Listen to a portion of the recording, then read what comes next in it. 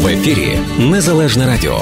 Слухайте нас щоранку на хвилі 750 AM в штаті Ілліной, онлайн на нашій сторінці в Facebook та на сайті uaradio.com. Відтепер Незалежне Радіо також можна слухати із звичайного телефону в будь-якій точці Сполучених Штатів. Наберіть 773-299-78-78. Слухайте запис останнього ефіру в зручний для вас час. Українське Незалежне Радіо.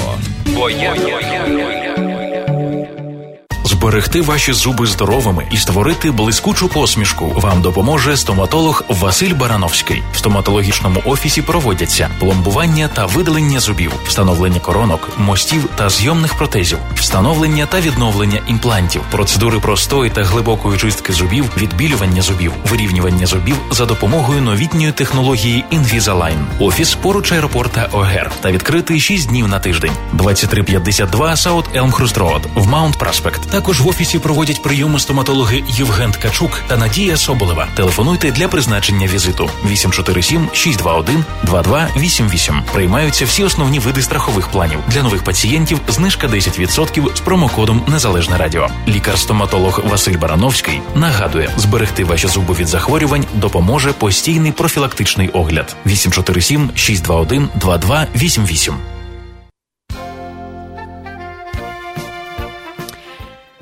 7:35. У нас сьогодні в студії Незалежного радіо доктор-стоматолог Василь Барановський, кого ви чудово знаєте. І я сподіваюся, що сьогодні, власне, тема, якої ми будемо торкатися, теж надзвичайно актуальна і злободенна. Тож, доктор, доброго ранку. Доброго ранку, пані Оксана. Доброго ранку, Сашко. Доброго ранку, українське Чикаго. І от я подумала, докторе, яку б тему ми сьогодні таку цікаву заторкнули, тему, яка, знаєте, турбує усіх, яка для всіх є цікавою і такою, скажімо, яку часто обговорюють. От інколи приходиш до лікарів, вони кажуть, що обов'язково треба робити чистку зубів, треба робити регулярно, хоча б 2 на рік. Чи це дійсно так важливо? Колись в свій час, я знаю, у нас в Україні таких традицій не було. Це, мабуть, з'явилося вже більше в західному світі. Кожен собі якось регулярно доглядав за своїми зубами кожного дня. А ось спеціально на чистку зубів, власне, такої традиції не було ходити. От, власне, про це сьогодні, можливо, поговоримо більше, доктор. Досить слушне питання, пані Оксано. Гігієна порожнини рота відіграє надзвичайно особливу роль в здоров'ї людини.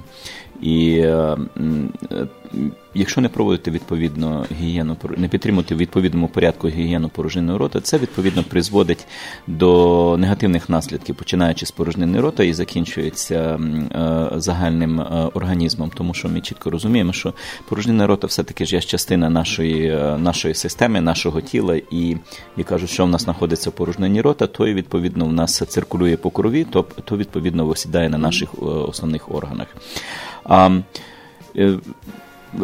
Перші згадки про гігієну порожнини роту сягають більше, ніж понад 1000 років тому назад. І перші розкопки, які провелися, доказали, що люди ще в давнину користувалися засобами для підтримання гігієни порожнини рота.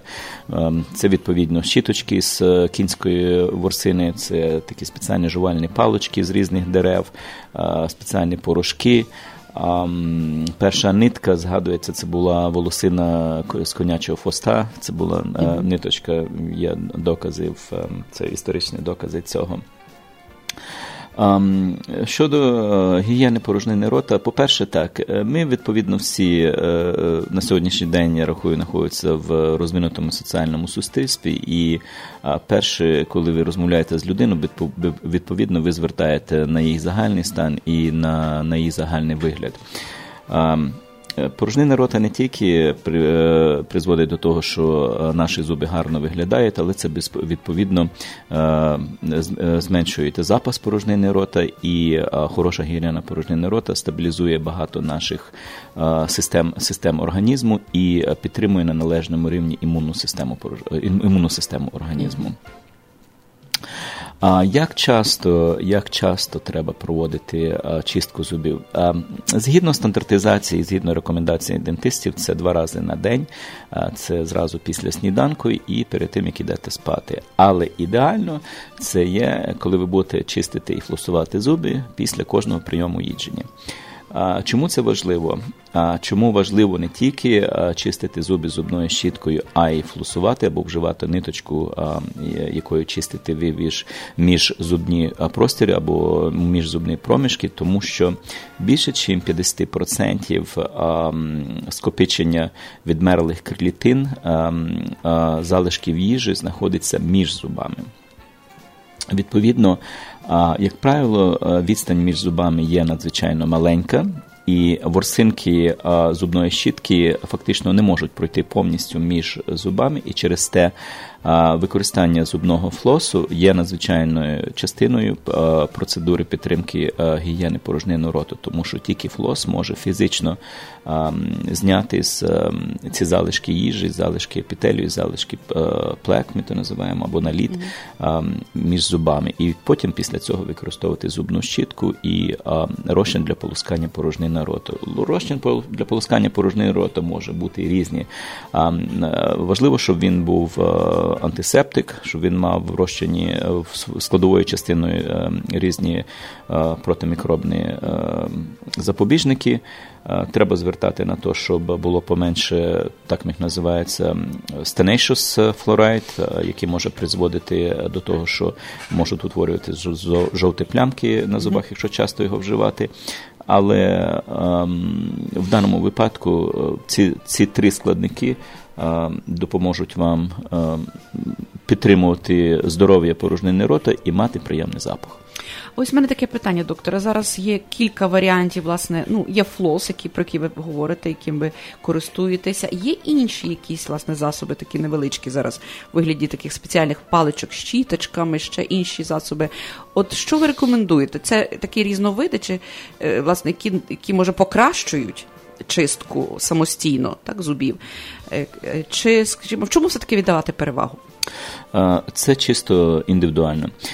Дивіться, пані Оксано, наприклад, молоді люди, які не мають тенденції до гублення кістки або не мають тенденції до виникнення гінгівіту або пародонтиту, що зв'язано з тим, що якщо не підтримати на належному рівні гігієну порожнини рота, і не мають гублення кістки, щілини між зубами, як правило, є дуже тісні.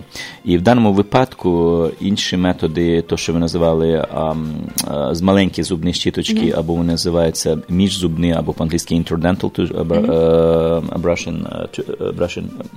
toothbrushing, вони в даному випадку там просто не пройдуть. В даному випадку треба вживати флос. Флос є 2 типів. Він є вексований і є невексований.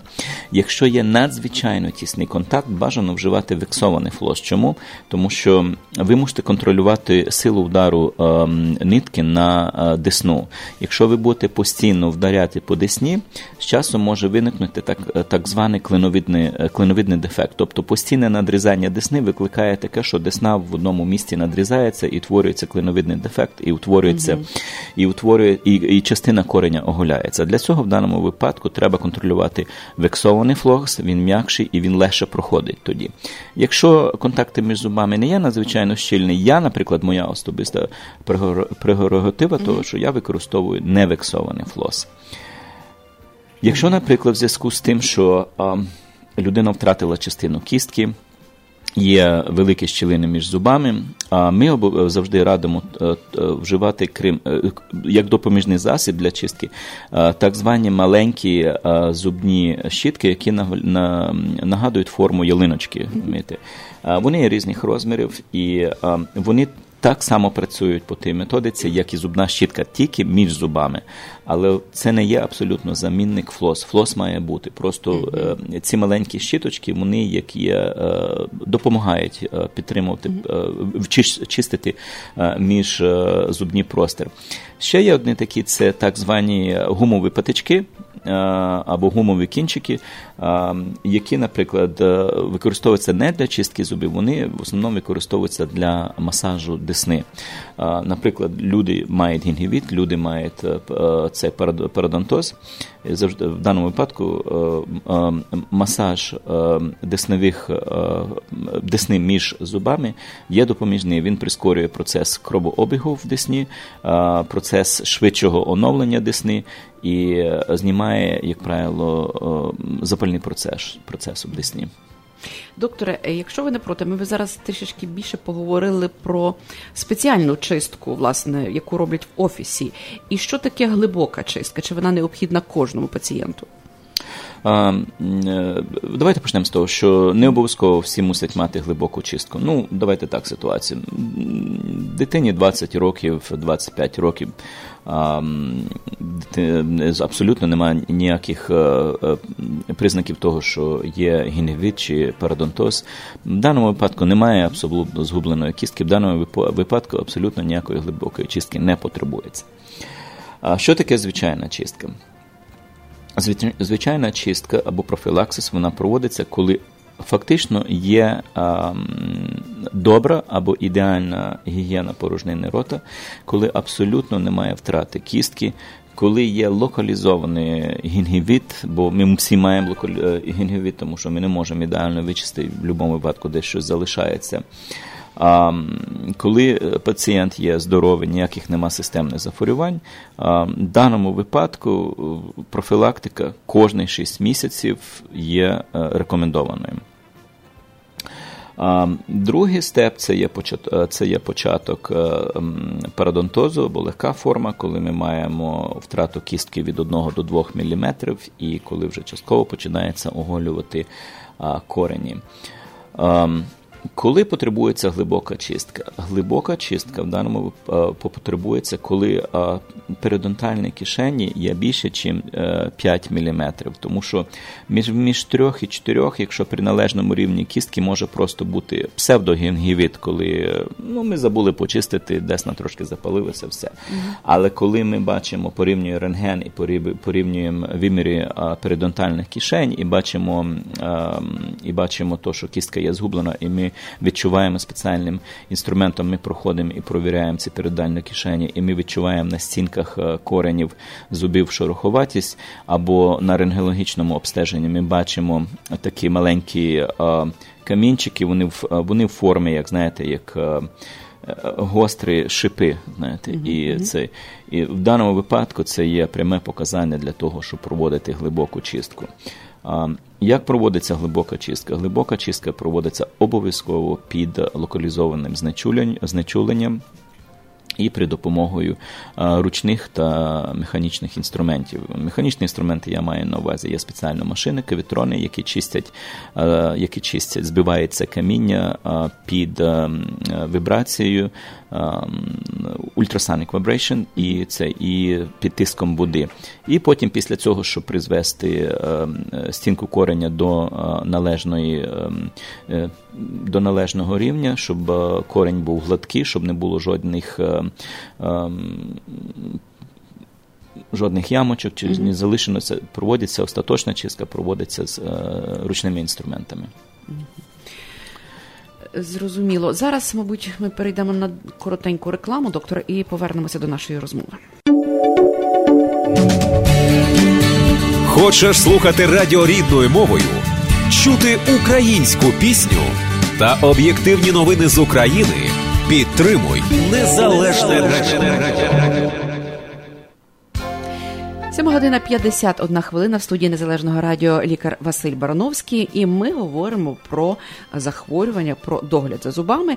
І ось, докторе, ми щойно завершили, ніби так, підсумували більш-менш тему стосовно догляду за зубами, чистки зубів.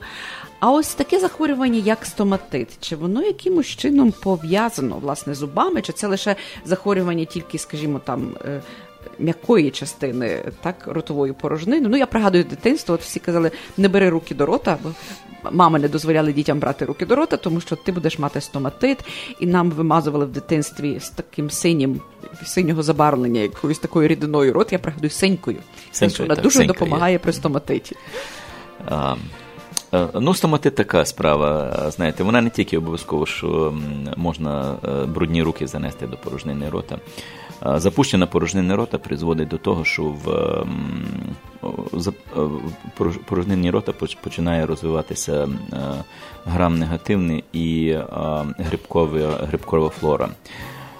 От якраз грибкова флора призводить до того, що дуже часто починає виникати стоматит. Він є декілька форм, і стоматит, коли виникає, є надзвичайно неприємне явище. По-перше, воно дуже болить, воно дуже пече. І лікувати його не є велика проблема, треба просто відповідно відрегулювати дієту і призначити полоскання порожнини рота, і воно через 10-12 днів, як правило, проходить. Але дитина, пригадую, переставала їсти. Тобто це було, Пані Оксано, це було дуже тяжко. Якщо у вас щось, наприклад, в порожнині рота виникає, щось маленька цяпочка, і вас починає щось турбувати, ви вже переживаєте, ви не можете то їсти, ви не можете то. І це, а то маленька дитинка. Дитинка не розуміє, що з нею відбуває. Дитині болить і спрацьовує системний комплекс болю. І все, що пов'язано, що вона не бере до порожнини рота, призводить до болю, тому що утворюються відкриті ранки в порожнині рота. І якщо дитина їсть щось сухе, або щось, навіть не дитина, а дитина, якщо ви вкладете в порожнину рота щось надзвичайно гаряче, сухе, там чипси, попкорни чи перчену їжу, це абсолютно визиває зразу біль. І в даному випадку треба відповідно відрегулювати дієту і назначити протибольові запобіжники.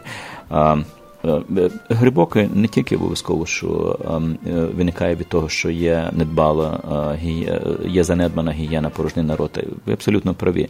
Діти, як правило, достають це від когось іншого, через те, що вони заносять брудні руки, а брудні руки вони... Іграшки є на сьогоднішній день, телефони, і одна дитина їла одною ложкою, дала іншою, щось випили з шкляночки, щось з тарілки з одної їли. І в даному випадку інфекція мігрує і може переноситись. Для цього надзвичайно важливо дивитися за дітьми, якщо вони є, наприклад, в садочку, щоб вони не користувалися одною та самою посудою, одною та самою ложками, вилками і дещо інше. І в даному випадку, якщо в дитини, наприклад, або дорослого виникає дане захворювання, безумовно, треба чітко відрегулювати гігієну, треба виключити всі подразники, тобто має бути рідка, тепла або м'яка тепла їжа на протязі 10 днів. Відповідно, має бути спеціальні є лідокаїнові розчини для полоскання. В звичайному для дітей, наприклад, вони, правда, то не люблять, наприклад, дуже допоміжне перед тим, як дитина щось має з'їсти, можна розбити яйця, відділити жовток від білка, білок збити, і помастити за 10 хвилин порожнину рота дитині, і вони трошки як покриває ті виразки, і тоді дитині можна дати, і можна говорити зараз. Обволікує, так. І тоді той больовий ефект зменшується. Для дорослих людей, безумовно, це, я ще раз повторюю, це виключить абсолютно всяку суху їжу, всяку спайсі їжу. Має бути м'яка варена, парена дієта і відповідне чищення. Після того, як... Що я буду радити? Після того, як ефекти фактично почали сходити на низ, і ви починаєте відчуватися набагато ліпше, треба обов'язково поміняти зубну щітку, тому що в ворсинках лишається флора, і вона може перенестися потім пізніше і зробити реактивацію. Для цього обов'язково треба поміняти зубну щітку. Зрозуміло. Тобто, але все-таки це є таке комплексне, як ви кажете, доктор, захворювання, і воно, очевидно, страждають від цього зуби також, правда? Абсолютно. Треба дивитися до стоматиту комплексно, тому що стоматит може бути явищем як локальним, тобто занесеним, або від поганої гігієни порожнини рота, або може бути система, коли грибок знаходиться вже в крові і в системі організму, і то як реактивні прояви загального грибкового захворювання. Угу. Ну, тобто необхідно обстеження, тобто серйозне обстеження для того, щоб виявити наприклад, причину. Дивіться, в дорослому віці, якщо коли виникає, наприклад, люди з тяжкими системними захворюваннями, дуже часто стоматит виникає в людей, які мають понижену імунну систему, люди, які мають СНІД, люди, які перенесли тяжкі операції, люди, які дуже вживають багато ліків і знищена нормальна мікрофлора порожнини рота. Дуже багато є чинників того, що дане захворювання може викликати. І надзвичайно воно є неприємно, воно болюче. Докторе, я думаю, на завершення нашої розмови варто нагадати нашим слухачам насамперед телефон вашого офісу, і адресу вашого офісу. Так? Телефон – це 847-621-2287. Телефон офісу доктора Барановського. Якщо ви плануєте зробити апойтмент, не зволікайте. Тому що це не є так просто. Доктор дуже зайнятий, з досвіду знаю, тому телефонуйте 847-621-2287. І адреса, докторе? 2352 South Elmhurst Road, Mount Prospect, Illinois 60056. Пані Оксана, телефон ще для доброго запам'ятання, ще я маю другий телефон 2288. Ага, останні цифри. Бо є один телефон 2287, люди 8, а так, коли 2288, то вони дуже добре запам'ятають. Отож ще раз, 847-621-2288. Це, можливо, більш зручно. Телефонуйте, і я думаю, що, власне, доктор вам не відмовить. Але стосовно ще кілька слів іншур, так, якщо можна. Я скажу, ще у нас, ми недавно відкрили наш веб-сторінку, angelsmiledentalcare.com. Ви можете навіть через цю сторінку замовити апойтмент собі і прочитати всі про наші послуги, що там є. Отож, я думаю, що про іншури можна, власне, почитати на цій веб-сторінці, тому що для того, щоб поговорити детальніше, нам потрібна ще одна радіопрограма. Очевидно, ми зробимо це наступного разу. Дякую, докторе, за сьогоднішній візит. До речі, про іншури це є дуже слушне питання. Так, тож поговоримо в наступній нашій радіопрограмі. І хочу подякувати вам сьогодні за розмову, цікаву розмову, думаю, корисну для нас всіх. Побажати вам приємного, гарного, довгого вікенду, докторе. Дякую. І всім гарного дня, бережіть здоров'я і зуби, зокрема. В ефірі Незалежне Радіо. Слухайте нас щоранку на хвилі 750 AM в штаті Ілліной. Онлайн на нашій сторінці Facebook та на сайті uaradio.com. Відтепер Незалежне Радіо також можна слухати із звичайного телефону в будь-якій точці Сполучених Штатів. Наберіть 773-299-78-78. Слухайте запис останнього ефіру в зручний для вас час. Українське Незалежне Радіо. Бо я